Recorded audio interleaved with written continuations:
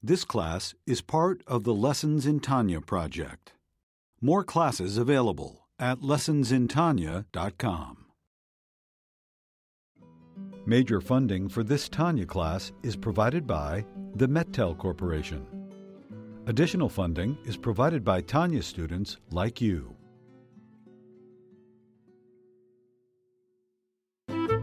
Lessons in Tanya. The Tanya of Rabbi Schneur Zalman of Liadi, taught by Rabbi Ben Zion Krasniansky.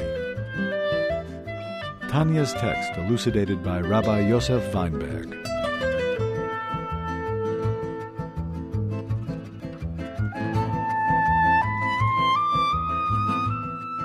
He's finishing off the Tanya. The last 3 chapters are all about the Shechina. Where's the Shechina found? Shechina is found in wisdom.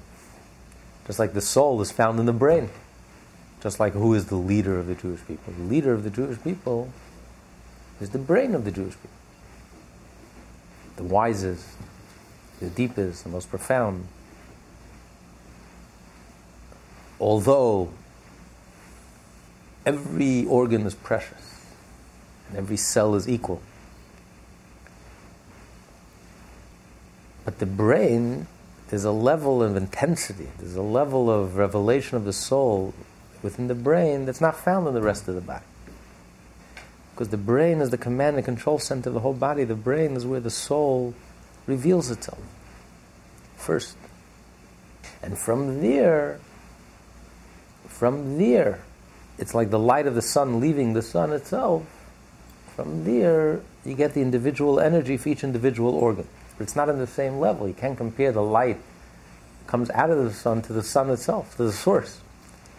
So the brain is where the soul manifests itself, the source of all the individual energies and faculties that are revealed within the body, within each individual. You can't compare the source to the individual expressions of these faculties and powers.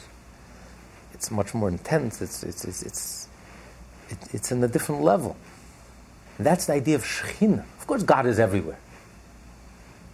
But the Shechina, when you say the Shechina is present, it's not just, well, God is everywhere, but it's hidden. And in the temple, God is revealed. It's like the rest of the place, everything is covered up, and then you remove the cover, and here it's revealed.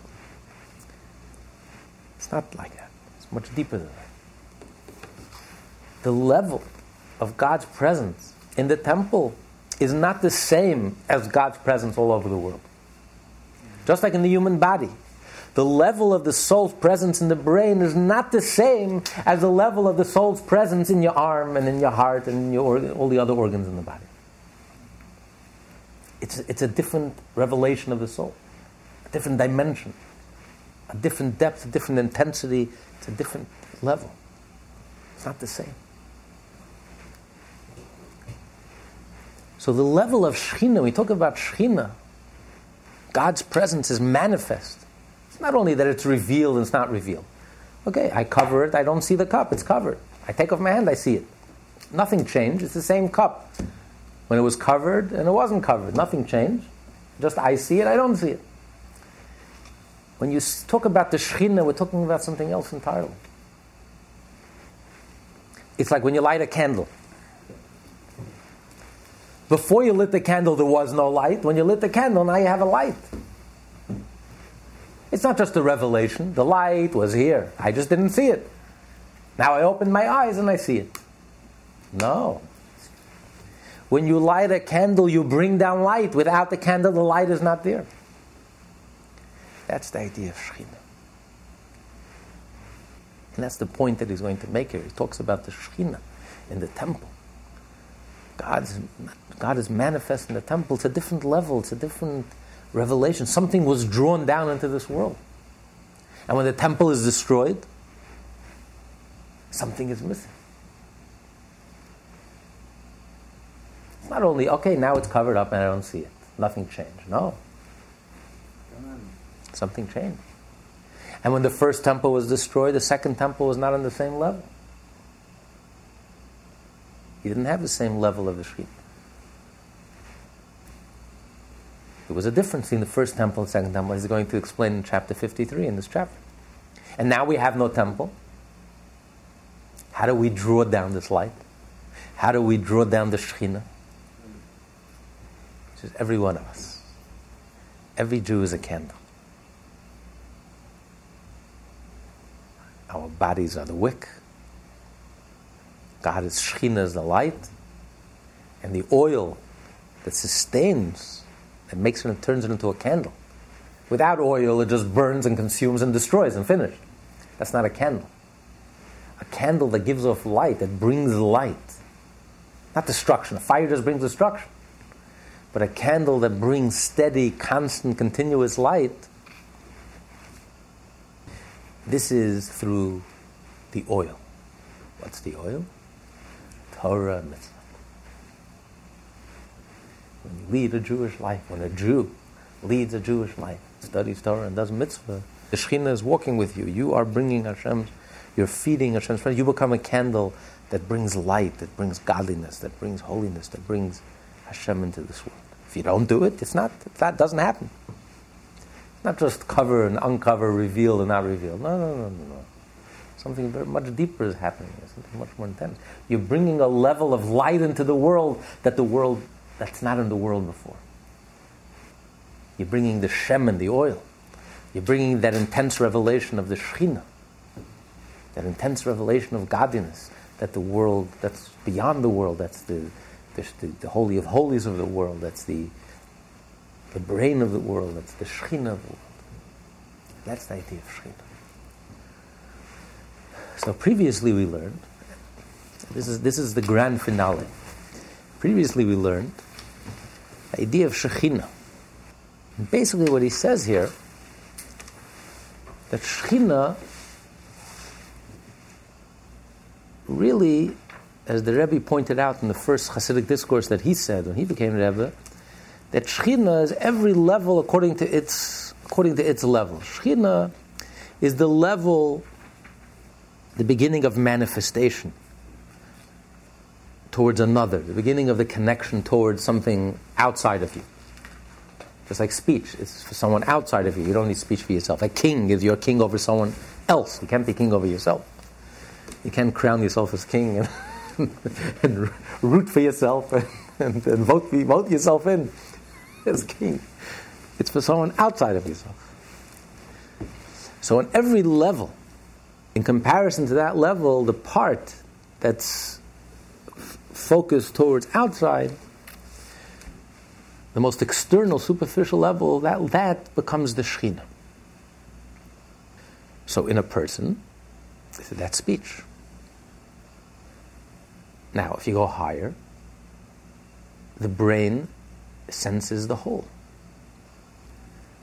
All of the energy that later on becomes diffused into the body, the arms move and the legs walk and the heart feels and the brain thinks and the mouth speaks and the eye sees and the ear hears and all the activities and all the functions of each individual organ. But where is it first manifest? As a whole, it's first manifest in the brain, which is too intense for each individual organ to receive. Only the brain could receive this energy and sense this energy. So this energy is also the beginning of manifestation. It's the beginning of the part of the soul that's there to animate each individual organ. The essence of the soul is completely transcendent. The essence of the soul exists before you're born. The essence of the soul is just an essence of life. The moment you come in contact with the body, the soul comes in contact with the body, every cell comes alive equally. The highest, the lowest, there's no difference. But that's completely hidden, that's completely... But the part of the soul which becomes conscious, which we become conscious of, which manifests itself into our consciousness. So the beginning of that manifestation, that's the Shekhinah. He said the Shekhinah first encloses itself and reveals itself in the brain, in the Chachma, Bina, Das, in the wisdom, understanding, and knowledge, which he calls the Holy of Holies of every world. That's the part where the Shekhinah is housed. That's the part that contains the Shekhinah, where the Shekhinah is manifest in the brain. So here we said Shekhinah is speech, which is the most external, superficial part. Now we're saying Shekhinah is the brain, is in the brain. So make up your mind. The answer is because it's everyone according to its level. The brain, the mouth that actually communicates to something outside of you, that obviously is Shekhinah. But the brain, which senses the whole, which is the beginning of the revelation of the soul, the manifestation of the energy of the soul, all its different faculties and energies, so the comparison to the soul, that's Shekhinah. It's about revelation and manifestation, not the soul itself. The soul itself is just a chunk of life, an essence of life. It's not it has no connection to the consciousness, and therefore 100 trillion cells, every cell is equally alive. And 99.9% of what happens in the body will never be conscious of. It just happens automatically. The soul is just a being of life on its own. Nothing to do with our consciousness. But the part of the soul which manifests itself into consciousness, that's the Shekhinah. That's already the soul is manifesting itself into a level of consciousness. What's the source of that? Sleep is 1/60th of death. What happens when you sleep? You're not conscious. So all of consciousness is just 1/60th of what happens in the subconscious.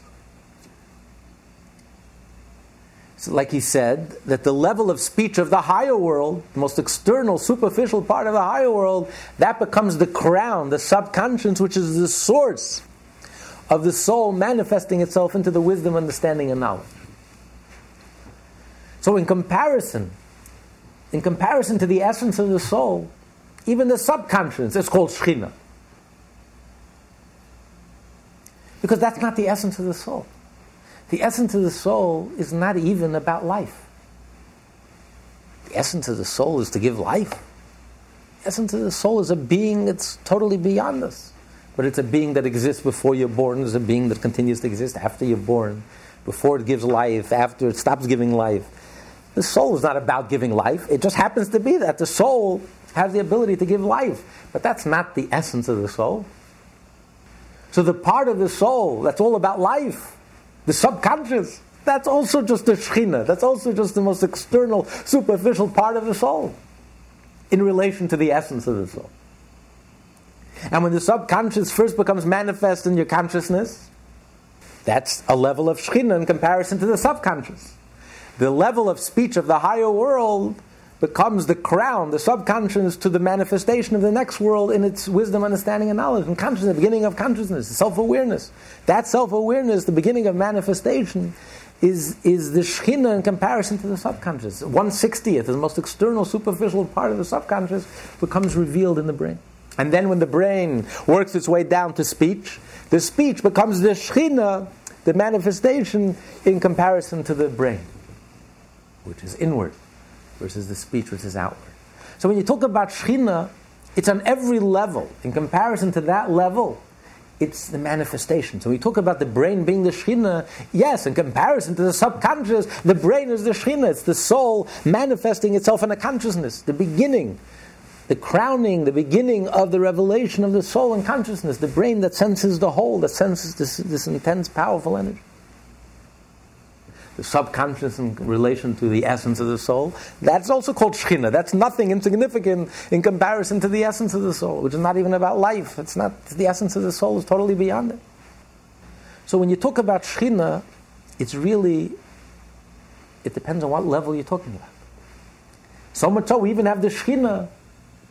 We talk about the infinite light before the Tzimtzum. You also have a level of Shekhinah there. Because it's when God entertained the idea of creating a world. So again, that's the beginning of God's relationship and connection to something outside of himself. But it's the most external, superficial part of God, so to speak. So the Shekhinah is relative to every level. Depends which level you're at.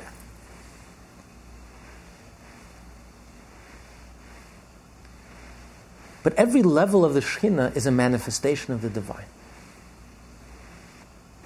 The revelation of the divine. And even the level of Shekhinah, in the lowest level, in Malchus and speech of that world, the Malchus, the speech, is the source for all the individual creatures and creations and beings of that world. So the level of Shekhinah, as it's manifest in Malchus, is a manifestation of the divine. And it's too intense for each individual entity to receive its life force directly. It's like the sun. The light has to leave the sun. Only when the light leaves the sun, then every letter, every word creates a separate entity, a separate being. Last chapter we talked about the spiritual worlds. How each world there is a holy of holies, which is the wisdom, understanding, and knowledge, the brains of that world. And that's the center and focal point of that world. And all the energy of that world is first manifest in the brain, which he said is the Torah of that world, and then from there it works its way down to the level of Malchus, of speech, of communication, which is the source of all the created beings of that world. And then it continues. The level of speech of the higher world becomes the source for the next world, the lower world. And in each world it repeats itself. You have the brain, the center of the world, where the Shekhinah is manifest, and then you have the Shekhinah of that world, the communication, which becomes the source for all individual beings, and also becomes the source for the next world, for it to continue. That becomes the subconscious for the consciousness of the next world, of the lower level, because the most external, superficial level of the higher world becomes the subconscious, the mystery, the secret for the next world, for the consciousness of the lower world. And then you have the spark of revelation, and then you have the initial revelation manifestation as it's concentrated and manifests in the brains, in the consciousness of the next world, which then works its way down to the level of speech and communication, which from it has created all the beings of that world. And so on from the world of creation to the world of formation to the world of action. But till now he discussed the spiritual worlds. Now he's going to discuss the Holy of Holies, the physical Holy of Holies in this world. The physical Holy of Holies in this world. The temple was a model of what takes place in the upper realms, in the higher realms, in the higher worlds. So the temple, the Holy of Holies, this is the focal point of this world. This is the place where the Shekhinah is manifest. Where do you see the Shekhinah manifest in the Holy of Holies? He said the Shekhinah has to be manifest in the brains, in the wisdom, understanding, and knowledge. Where do you see the wisdom, understanding, and knowledge in the Holy of Holies? Obviously. Because what was in the Holy of Holies? The Ark. What was inside the Ark? The Ten Commandments, the Torah, tablets. That's the Torah, wisdom, understanding, and knowledge. So that's where God's light was manifest. That contained God's light, His intense light, His intense revelation of God's light was contained in the Holy of Holies, in the tablets, in the Ten Commandments. And although we don't have the tablets, we don't have, even in the second temple, 30 years before the destruction of the first temple, King Yoshio hid the ark, according to some opinions, as accepted by Maimonides in his code, halachic code. But Maimonides writes that King Solomon actually, when he built the temple, also built a cellar, knowing by divine inspiration that one day the temple will be destroyed. So he built two parts of the Holy of Holies, a revealed part and a hidden part. So King Yoshio buried the ark in the cellar that was built by King Solomon. And that cellar was never destroyed. Only the overt part of the temple was destroyed. And that's where the ark is even present. So in the second temple, he also had the tablets. They were hidden, but they're there. But because it wasn't revealed, so therefore it wasn't on the same level. The first temple, second temple, is going to explain, the level of the Shekhinah was not on the same level, which is why during the first temple, the Jewish people were on a much holier level, because the world was holier, because it was a greater level of holiness that was revealed, because the Shekhinah was on a much greater level. That's why you had prophecy. The second temple, the Shekhinah was much less. And after the destruction of the second temple, we're not even going to discuss. Because when the Shekhinah is not present, something is missing. It's not like it's revealed, it's not revealed, but there is no difference. No. There is a big difference. And we can feel the difference. And that's why the world became so coarse. And the world became so coarsened. When there's holiness and there's godliness, the world can't plunge, can't descend into such coarseness. But when godliness is hidden, then the world plunges into such coarseness. You know, there's a beautiful story with the Baal Shem Tov, because, as we said earlier, the Rosh B'nai Yisrael, the Shekhinah is manifest and revealed through the Rebbe. He brings that holiness into the world. His presence, his being, he lights up the world with his holiness. It's a beautiful story of the Baal Shem Tov. One of his Hasidim, I believe it was Zev Zhitomer, wanted to make Aliyah to Israel. He had this deep yearning to move to Israel and to die in Israel. And he asked the Baal Shem Tov many times. The Baal Shem Tov says, no, you have to stay here. Your mission in life is here.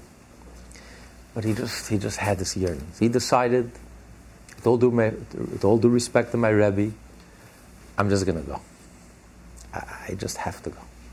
You know, may God forgive me, but if I'm going to be punished for this, so be it. I just have to go to Israel. He has such a love for Israel. Anyway, so he leaves town. As he's leaving town, guess who's coming into town? The Baal Shem Tov? Well, he's embarrassed. He's humiliated. But he tells the truth. Baal Shem Tov says, where are you going? He's packed, all his bags. He says, Rebbe, I asked you many times. You told me no. But I just had to go. So the Baal Shem Tov said, no problem. You want to go to Israel? Fine. Just do me one favor. Just spend Shabbos with me, one last Shabbos. It was before Shabbos, and then you can go. Fine. So he turns back. He already packed all his bags. Baal Shem Tov says, you're staying with me. Let's go to the mikveh together before Shabbos. Anyway, Rabbi Zev goes into the mikveh. He comes out and he says, Rebbe, I'm staying. I'm not going to Israel. Shem Tov says, what happened? He says, I went into the mikveh and I had a vision. I traveled. I arrived to Israel. Excited. Arrived in Jerusalem. You can't imagine the excitement. I enter into the Temple Mount. And we go further inside the temple. And I'm given a tour inside the temple. And they take me into the Holy of Holies. And I look into the ark. And I see the ark is empty. So I turn to my guide and he says, the angel says, where are the luchas? Where are the tablets? The angel says, the luchas. The luchas are in Mezhebuz. The tablets of Mezhebuz are where the Baal Shem Tov lived. The tablets are in Mezhebuz. You want to know where the Shekhinah is? You want to know where God is manifest and present at this moment, which radiates His light and illuminates His light? It's emanating right now from 770s Park. Luchas are in Mezhebuz. The Alter Rebbe explained in the previous chapter that the light of the Shekhinah, an illumination utterly transcending the realm of the world, must have a garment which enables it to radiate there.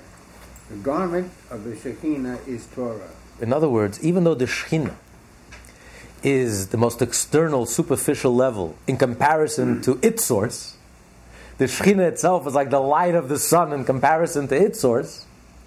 Just like the level of speech is the most external, superficial part of the person in comparison to you, and so too the level of the soul, which is manifest in your brain, your consciousness of yourself, of your whole self, which is the beginning of consciousness, which is manifest in the brain, is the most external, superficial part in comparison to the subconscious, which is its source.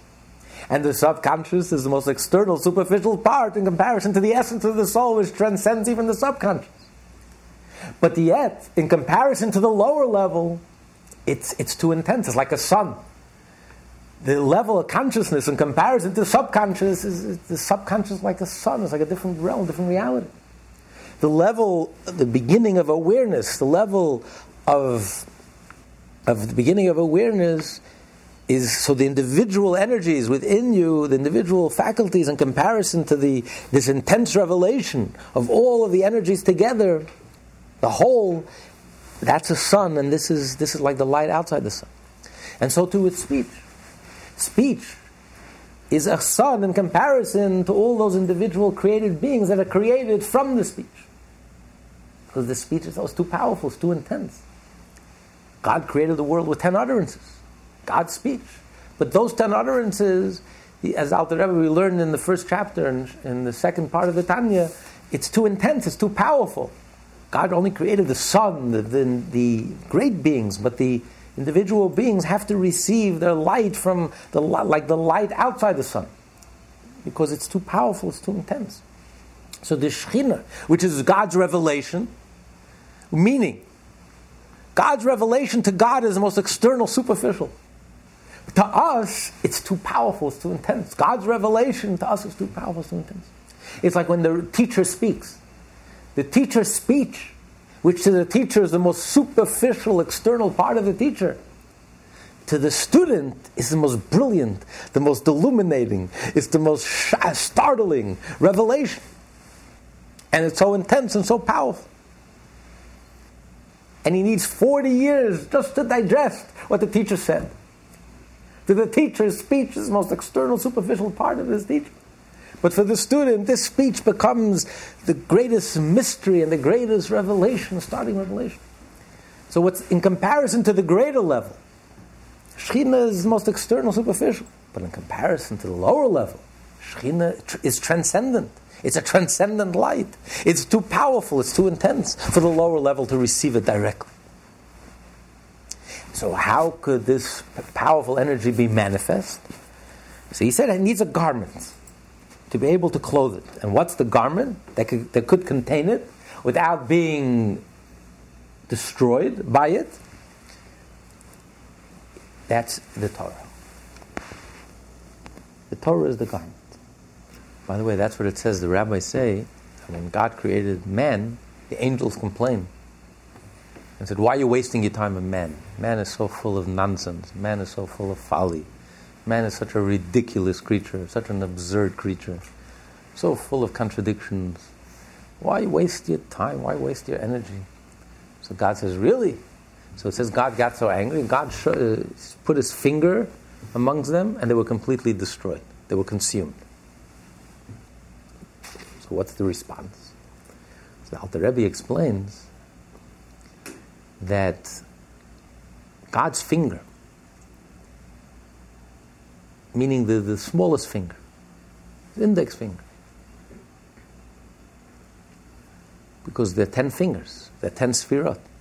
God's finger is the most external, superficial level. God's speech, the Shekhinah. So God showed the angels that man, the soul, the Jewish people, they could receive this godly revelation of the Shekhinah. While an angel cannot receive this revelation of the Shekhinah. When the Shekhinah was manifest, raw, intense, when the sun was revealed, the light became completely nullified, like the light of the sun within the sun. It lost its existence. It ceases to exist. It could only exist outside. But the Jewish people, the Jewish soul, whose source is Malchus, is the Shekhinah, so the Jewish people could receive this light, because their whole being is from this level, is godly. So they could receive this intense light. And therefore the Jewish people, through the Torah, could reveal this light.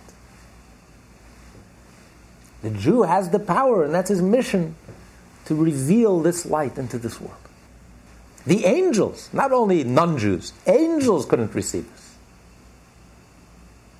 Let alone non-Jews.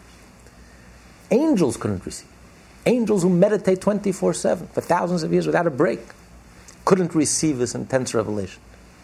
That's what God showed the angels. Not he got angry and he punished them. He says, let me explain to you the difference between you and man. You can't handle this intense revelation. The moment I revealed my little pinky, the smallest finger, the lowest level, my most external, superficial level, it's so intense for you, you're like, the light is so brilliant that it completely destroyed you. It became nullified. Versus the soul, the Jewish soul has the ability to receive it without being flustered. Could receive the Shekhinah, and could absorb it and internalize it and become a light to reveal this light into this world. That's the power. That's why God tolerates, creates us despite all our folly, despite all our mishagas and craziness, because of the tremendous power, possibilities that we have. It's all worthwhile. This whole heartache, this whole human comedy, a human drama, a human heartache, is all worthwhile because of the power of what we can accomplish. We can be that light that can bring God's Shekhinah and God's presence into the world. Every world there is found the intelligence of that particular world, namely the Sephirot of Chachma, Bina, and Dat of that world. They constitute the shrine of the Holy of Holies in which the Shekhinah resides. After the levels of Chabad in which resides the Shekhinah descend into the level of Malchut of a particular world, the creatures of that world are then created. By investing itself in Malchut, moreover, the light of the Shekhinah is then able to descend into the shrine of the Holy of Holies of the next lower world. The Alter Rebbe explained this process as it applies to all worlds, down to and including the spiritual world of Asiya. In chapter 53, he will go on to explain how the light of the Shekhinah descends and illuminates this physical world. During the times of the first and second temple, the Shekhinah was housed in the Holy of Holies. Today it finds its abode in the Jew's study of Torah and performance of the mitzvah. He will also explain the difference between the level of illumination of the Shekhinah in the first and second Beit HaMikdash on the one hand, and the level of Shekhinah which is drawn down through the study of Torah and the performance of mitzvah on the other.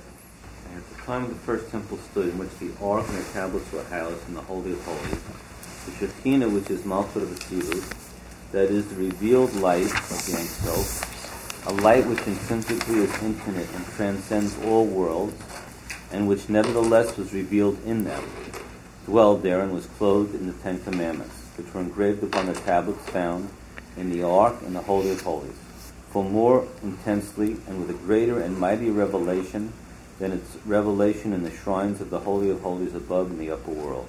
Alter Rebbe says something very powerful here, and he says that although the Holy of Holies was of this physical world, which is the lowest of all the world,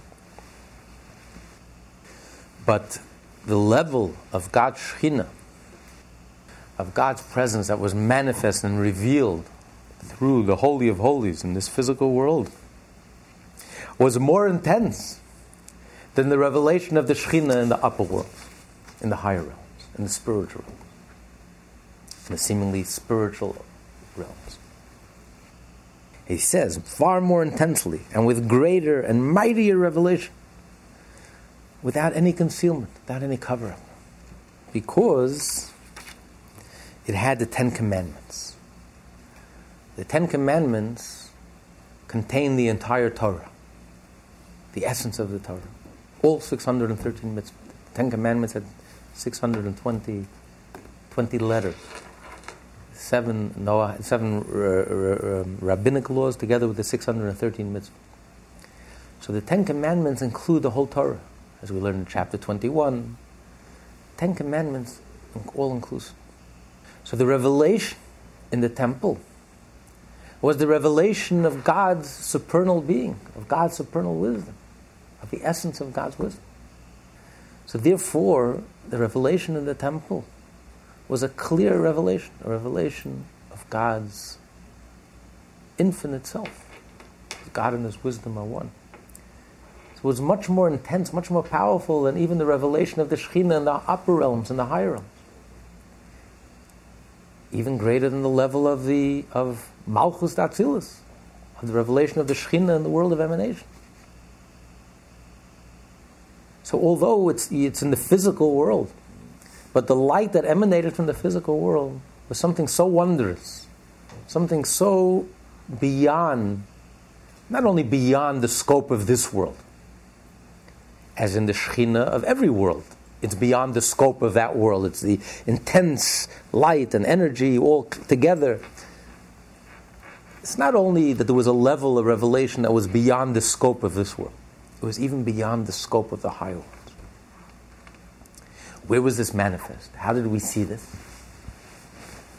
As the Talmud says, that in the Holy of Holies, we experience the ultimate miracle, a paradoxical miracle, a contradiction. On one hand, the ark took up space. It had the exact measurements, as the Torah spells out, 1.5 amma, 2.5 amma. And yet, simultaneously, if you measured the ark, it has a measurement. If you measured one end of the ark to the end of the room, and the one end of the ark to the end of the room, it's as if the ark didn't exist. As if the ark didn't exist. You had 10 ammas on this side, 10 ammas on this side. If you took a measurement of the room, it was exactly as the Torah prescribed, 20 ammas.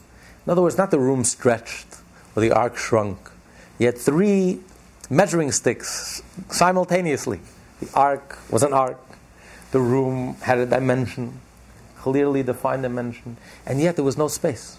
It didn't take up any space. It took up space, it didn't take up space simultaneously. It squared the circle. An impossible miracle, a paradox. This was beyond miracles. Miracles that you found in the temple. 10 miracles, as a matter of fact. In the Holy of Holies, there was a contradiction, there was a paradox. There was a miracle, not miracle. Time, no time. Space, no space. Time, no time. It's like all the rules of nature completely, not only the rules of nature bent, all the rules of nature existed, and at the same time it didn't exist. This is the ultimate mind-bending experience.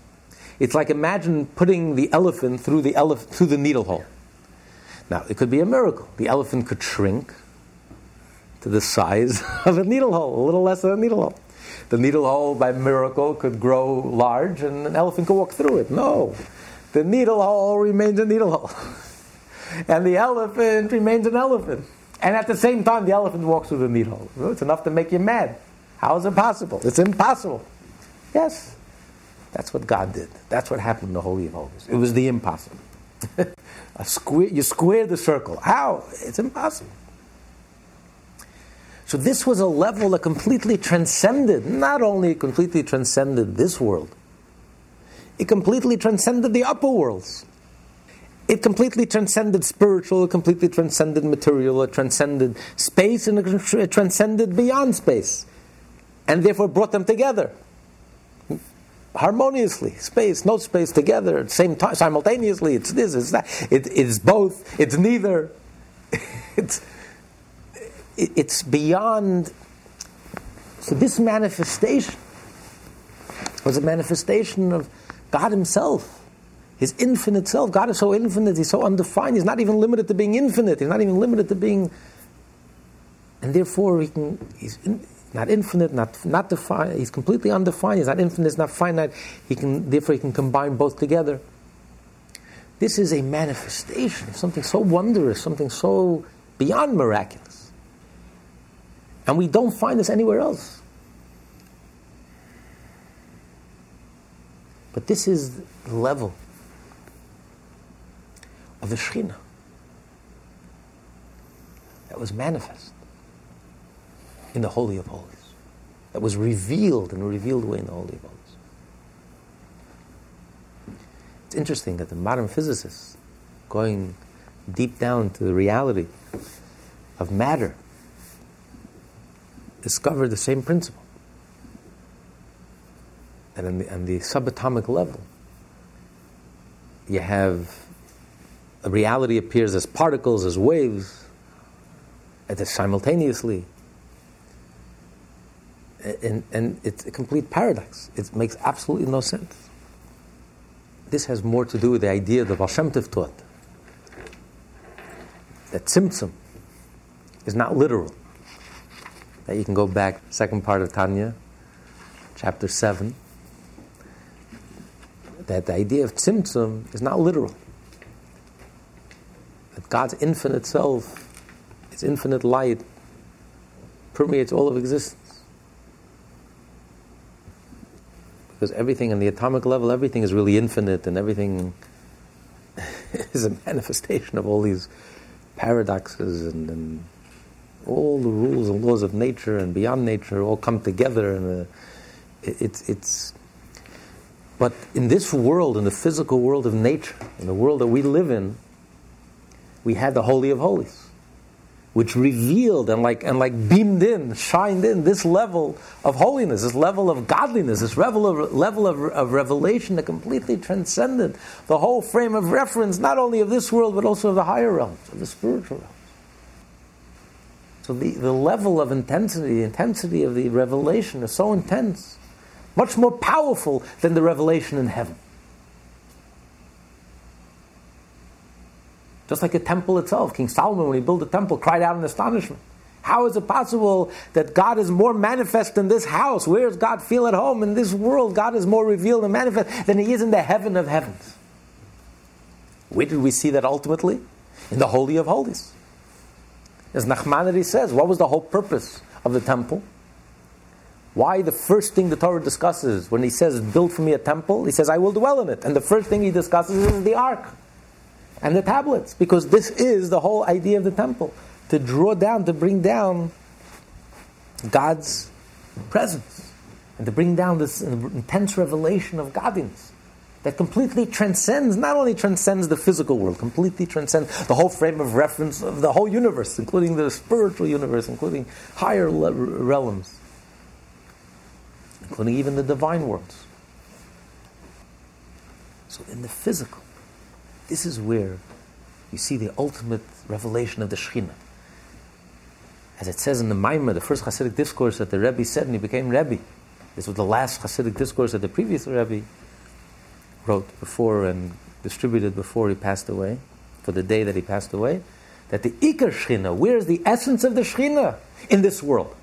Don't think that this world is the lowest of all the worlds, as he said. First it goes through the level of Shekhinah of the world of emanation.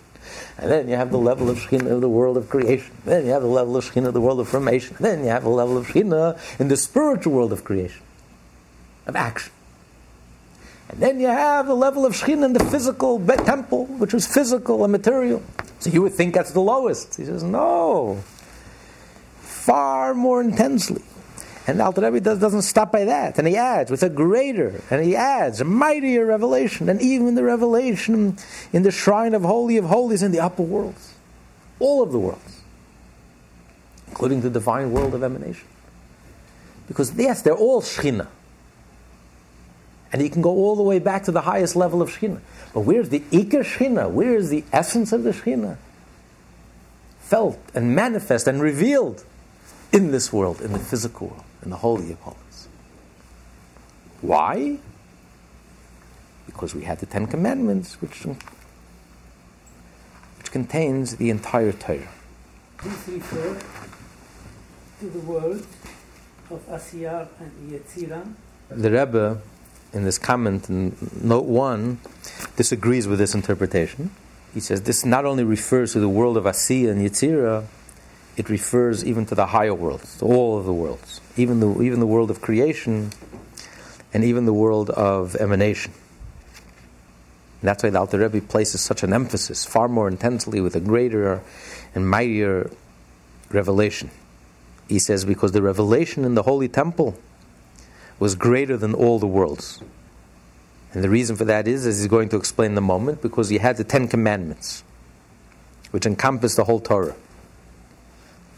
Now, this revelation does pass through all the worlds in order for it to be manifest in the physical world. So even in this manifestation, in this descent into this world, so he says, in the first temple, the Shekhinah only went through the world, the Shekhinah of the world of emanation, after that to the Shekhinah of the world of creation, and then directly into the world, into the Holy of Holies of this world, skipping the level of Shekhinah of the world of formation and the level of Shekhinah of the spiritual world of action. So, yes, so that is true. In that manifestation, because this light has to come through, pass through the worlds in order to be manifest in this physical world. So this manifestation, it only passed through the upper worlds and not the lower worlds. And from the world of creation, it went directly into the tablets, into the Holy of Holies. But the light itself is really even transcends even the higher levels of Shekhinah. Because this is the essence of the Shekhinah. But it has to pass through, like we discussed last week. When you write something with your fingers, right? It's not like your fingers suddenly become wise. You know, your fingers can now give a speech, can now explain. You can write all your life. An artist could learn how to write. And that becomes part of your finger. You know, your finger learns how to write, how to draw. Calligraphy, you can do it in your sleep. But you can write wisdom and brilliance, and your finger has no understanding. It just passes through your finger. The wisdom just flows through your finger just transmits it from the brain into the paper. But not that the finger absorbs it. It's not like when the soul thinks and understands something through the mind, the brain understands it and comprehends it. It's not like passing through the finger. The brain actually understands it and absorbs and internalizes the idea. The brain becomes wise. But here, the finger doesn't become wise. Finger's a finger. So too, it has to go through all the worlds in order to be manifest in the physical world. So therefore, it had to go through the level of Shekhinah of the world of emanation and the level of Shekhinah of the world of creation. But it stops there. From there, it goes directly into the action, into the physical tablet. Which is why the tablets, the original tablets that were given to Moshe, were very special. Are you saying that it did go through the other two worlds and wasn't affected by them, or Right. or avoided them? Right. It went through in order so that it should be able to manifest itself in the physical world, but it wasn't affected by it. It wasn't changed by it. The level of light was really a light that transcends, but it just passes through without being changed, without being affected, without being changed. But because it was so powerful, therefore it could not pass through the world of formation and action. It could pass through the world of emanation because it's a divine world. So therefore, the light can pass through without being affected. It could even pass through the world of creation, because although it's the beginning of creation, but as he said, we learned earlier, it's the hidden world. It's like the fish in water. They're swallowed up in their source. They're almost inseparable from their source. It's like the light outside the sun, but it's connected to the sun. So it's like there's no disconnection. So therefore the light can pass through without being affected. But once you get further into the world of formation, into the world of action, there the light would be diminished, or the light would be affected. So therefore it skipped that and went directly into the tablets. Which is why the tablets that Moshe gave were miraculous. The first tablets that God gave to Moses, God gave him the stone, God wrote it. And the whole writing was miraculous. As it says in the beginning of the tractate Megillah, which we're reading now and learning now before Purim, and we learned in our Talmud class, that the whole thing was miraculous. Firstly, it was carved through and through, etched through and through. So the Hebrew letters of the Samach and the Mem were floating in the air. They had nothing to hold on to. It was a miracle. Another miracle, no matter which way you looked at it, any side, top, bottom, right, left, side, both sides, the sides, the top, any side you looked at it, you can read it properly from right to left. So the whole thing was a miracle. Because the writing, it was a miraculous writing. Because it didn't go through the normal procedure of the world of formation, of the world of action. So it didn't get packaged. So it retained some of its divine quality, miraculous quality. So the writing was miraculous. The whole existence was miraculous. It was like nothing that exists in this physical world. Because it did come down in a physical form. So therefore it had to go through some process, but it without being changed. And therefore it could only go through the higher worlds, the upper realms. Only the world of emanation, the world of creation, and then it stopped. Then it went directly into the world, into the action, to carving, etching into the stones, the tablets. It couldn't go further and couldn't be processed through the Shechina of the world of formation, or the Shechina of the world, spiritual world of action. So that's what he says. The manifestation had to go through the process of the world of emanation and the world of creation. But the light itself, what's the source of the light? The Rebbe says it's not only the source of the light is greater than the world of Asiya and Yetzirah. So the Rebbe says in note 1, he says, no, the source of the light is Hashem himself, is infinite, is beyond the whole, transcends. It's the essence of the Shekhinah, beyond all these different levels of Shekhinah. Okay, that's why you had to go to pick it up, Moshe? That's why he had to pick it up. He had to go up the mountain. Yeah. Yeah. Right. Very good. He had to bring it down from heaven. Well, the whole thing is miraculous. He didn't bring up stone the first time around. He didn't bring up stone. God gave him the stone and he wrote it. The second time around was different. Second time around, God says, bring me the stone. And then it says God wrote. There's different opinions about the second time. It was still floating in the second time? Second time, no. Second time did not have those miracles. But in the temple, in the ark, they kept both tablets. The second set of tablets, which were whole, and also the broken tablets. They were also inside. They were still there. And there's different opinions about the second tablets. Maybe initially it was natural, but once it was written, then maybe it was elevated to the level of, God's handwriting. But good hand. Yeah, but the miracle of the writing, or some say the stone Moshe brought, but the writing was God. There's different opinions. The differences between the first and the second. But when it says that it's floated, I believe that's the first set of tablets, not the second set of tablets. Sapphire, that's the second time. Second one? Yeah, it says Moshe became rich. Salacha, God told Moshe, you carve out the stone. Second time around, God told Moshe, you carve out and bring it. And Moshe found a quarry under his tent. And he became rich from the leftover of the sapphire. The first time around, Moshe didn't come up with the stone. Everything came from heaven. Everything was in heaven. So the stone was created in heaven. The whole thing was miraculous. It was a miraculous material. Maybe the material didn't, it wasn't the normal material. The writing wasn't normal. The material wasn't normal. There was nothing. The whole thing was completely miraculous.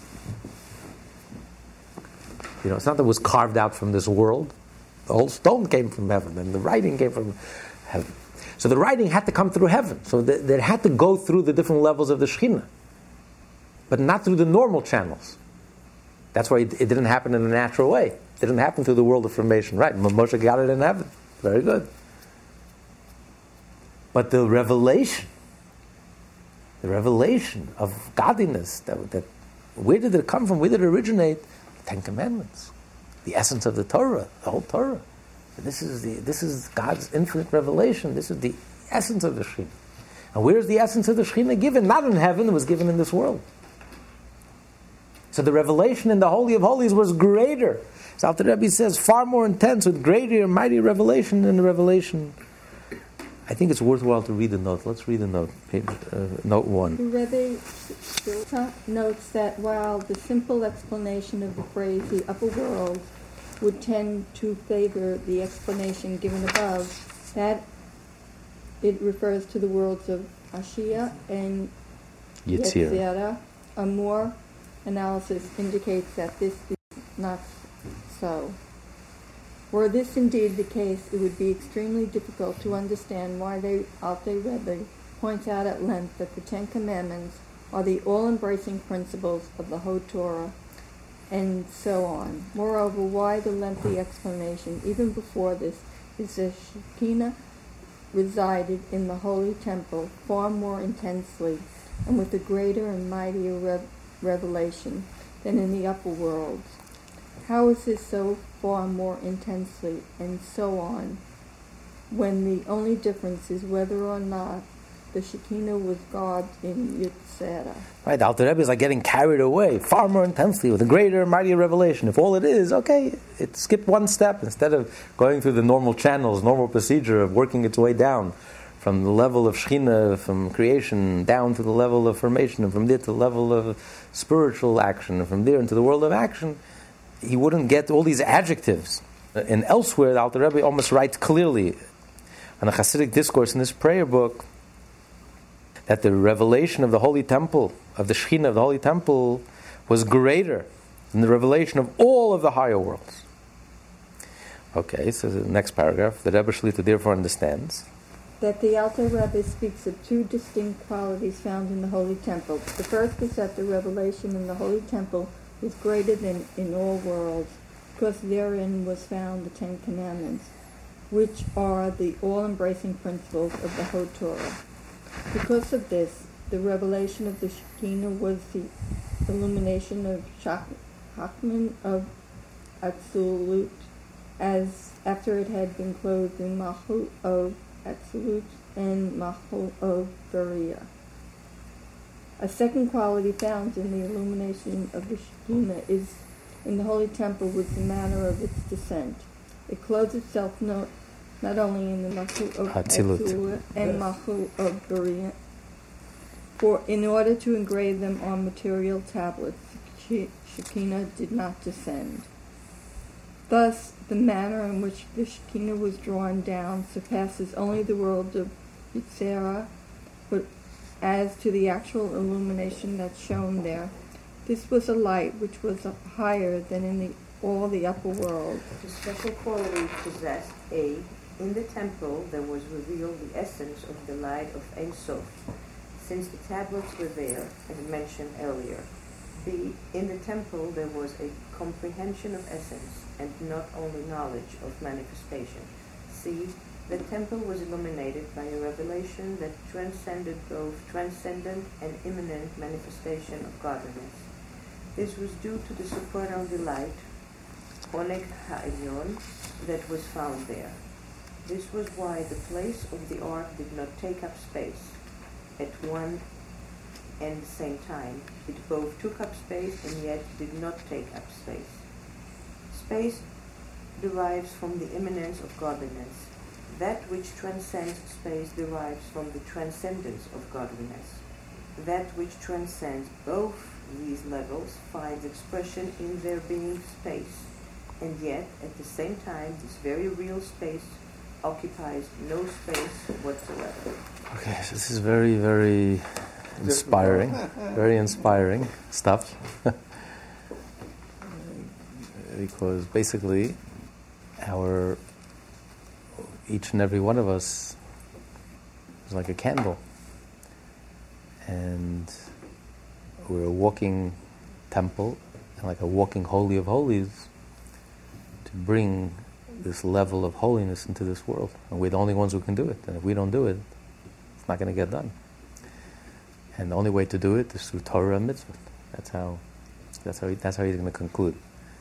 He's really going to conclude on a very high note, grand finale to the whole Tanya. It's very powerful. Very, very, very powerful. I have to see if I got one thing right. With the destruction of the Holy of Holies, the Shekhinah now resides in Torah scholars? Yeah. It says, even though the Shekhinah has never left the temple, but the whole idea of Shekhinah is where is it manifest? It's manifest in the studying of Torah, in the 4 cubits of halacha. When you study Torah, and specifically when you study halacha, that's where the Shekhinah becomes manifest.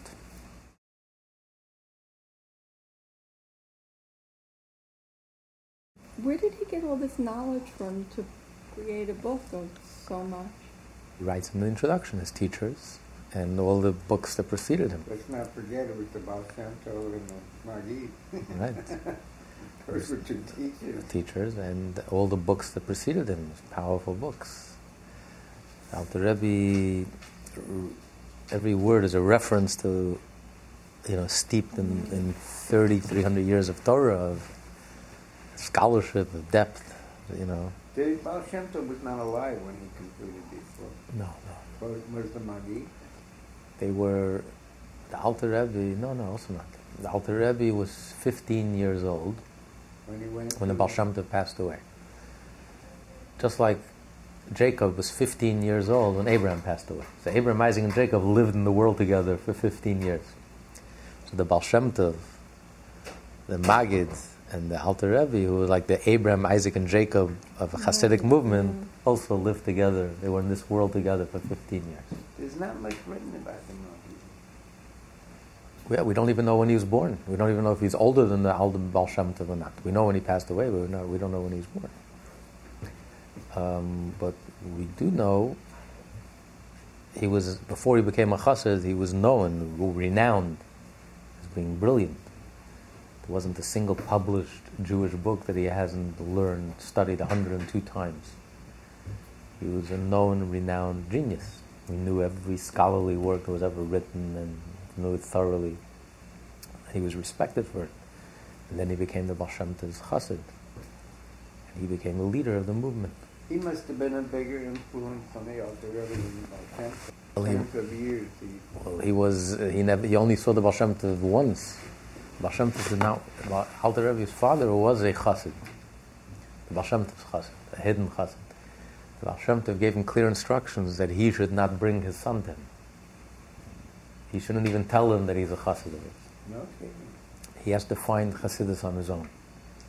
The only time he saw him, he gave him permission, after much begging and pleading, he gave him permission to bring the Alter Rebbe for his upsheremish, to cut his hair. Yeah? So they came, he said, no one should know, come in and leave right away. And the child asked, where am I going? He said, we're going to Zaydi. And the rest of his life, he would always refer to the Baal Shem Tov as a Zaydi, my spiritual grandfather. And he kept saying, who is this? And the Baal Shem Tov cut it here, and that was the only time they met.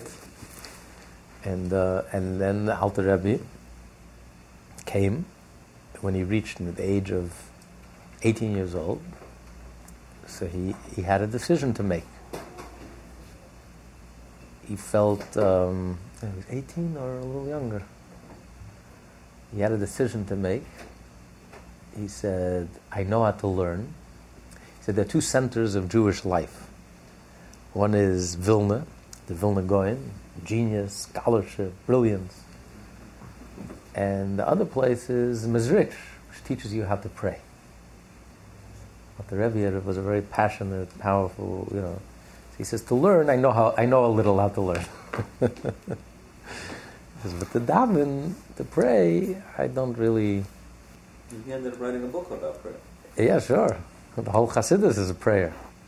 So he decided to go to Mezrich. He was there for like a week. He was very impressed with what he saw. But he decided to leave. It's not for him. Why? Because while he saw holiness, fervor, intensity, soulfulness, spirituality, love, he didn't see any scholarship. He didn't see any learning. He didn't see any in-depth, real learning that engaged the mind. And He says, it's not for me. I'm a scholar. It's very nice. But, where's the mind? Where's the brain? So he took his bags and he left. When he left, he realized he forgot one of his bags he left. So he came back. As he came back, a woman came to Rabbi Dov Ber Magid, because in those days, if you finally had enough money to buy a chicken, and you slaughtered the chicken, and if the rabbi said, the shochet said the chicken is not kosher, you were ruined, because that's the only food you had, you were waiting for this chicken. It's like a tragedy. So they would come to the rabbi, and any rabbi worth his salt would really try his best to make it that it is kosher. And it was a very difficult question. And he saw how the Maggid is discussing this question with his Hasidim. And he says the depth of scholarship that was flying between them. He saw that they know the Talmud inside and out, backwards and forwards, in depth, with logical understanding it, genuinely understanding it. He was blown away by the scholarship. He says, oh, wait a minute. It means here you can have a scholarship and also have a heart.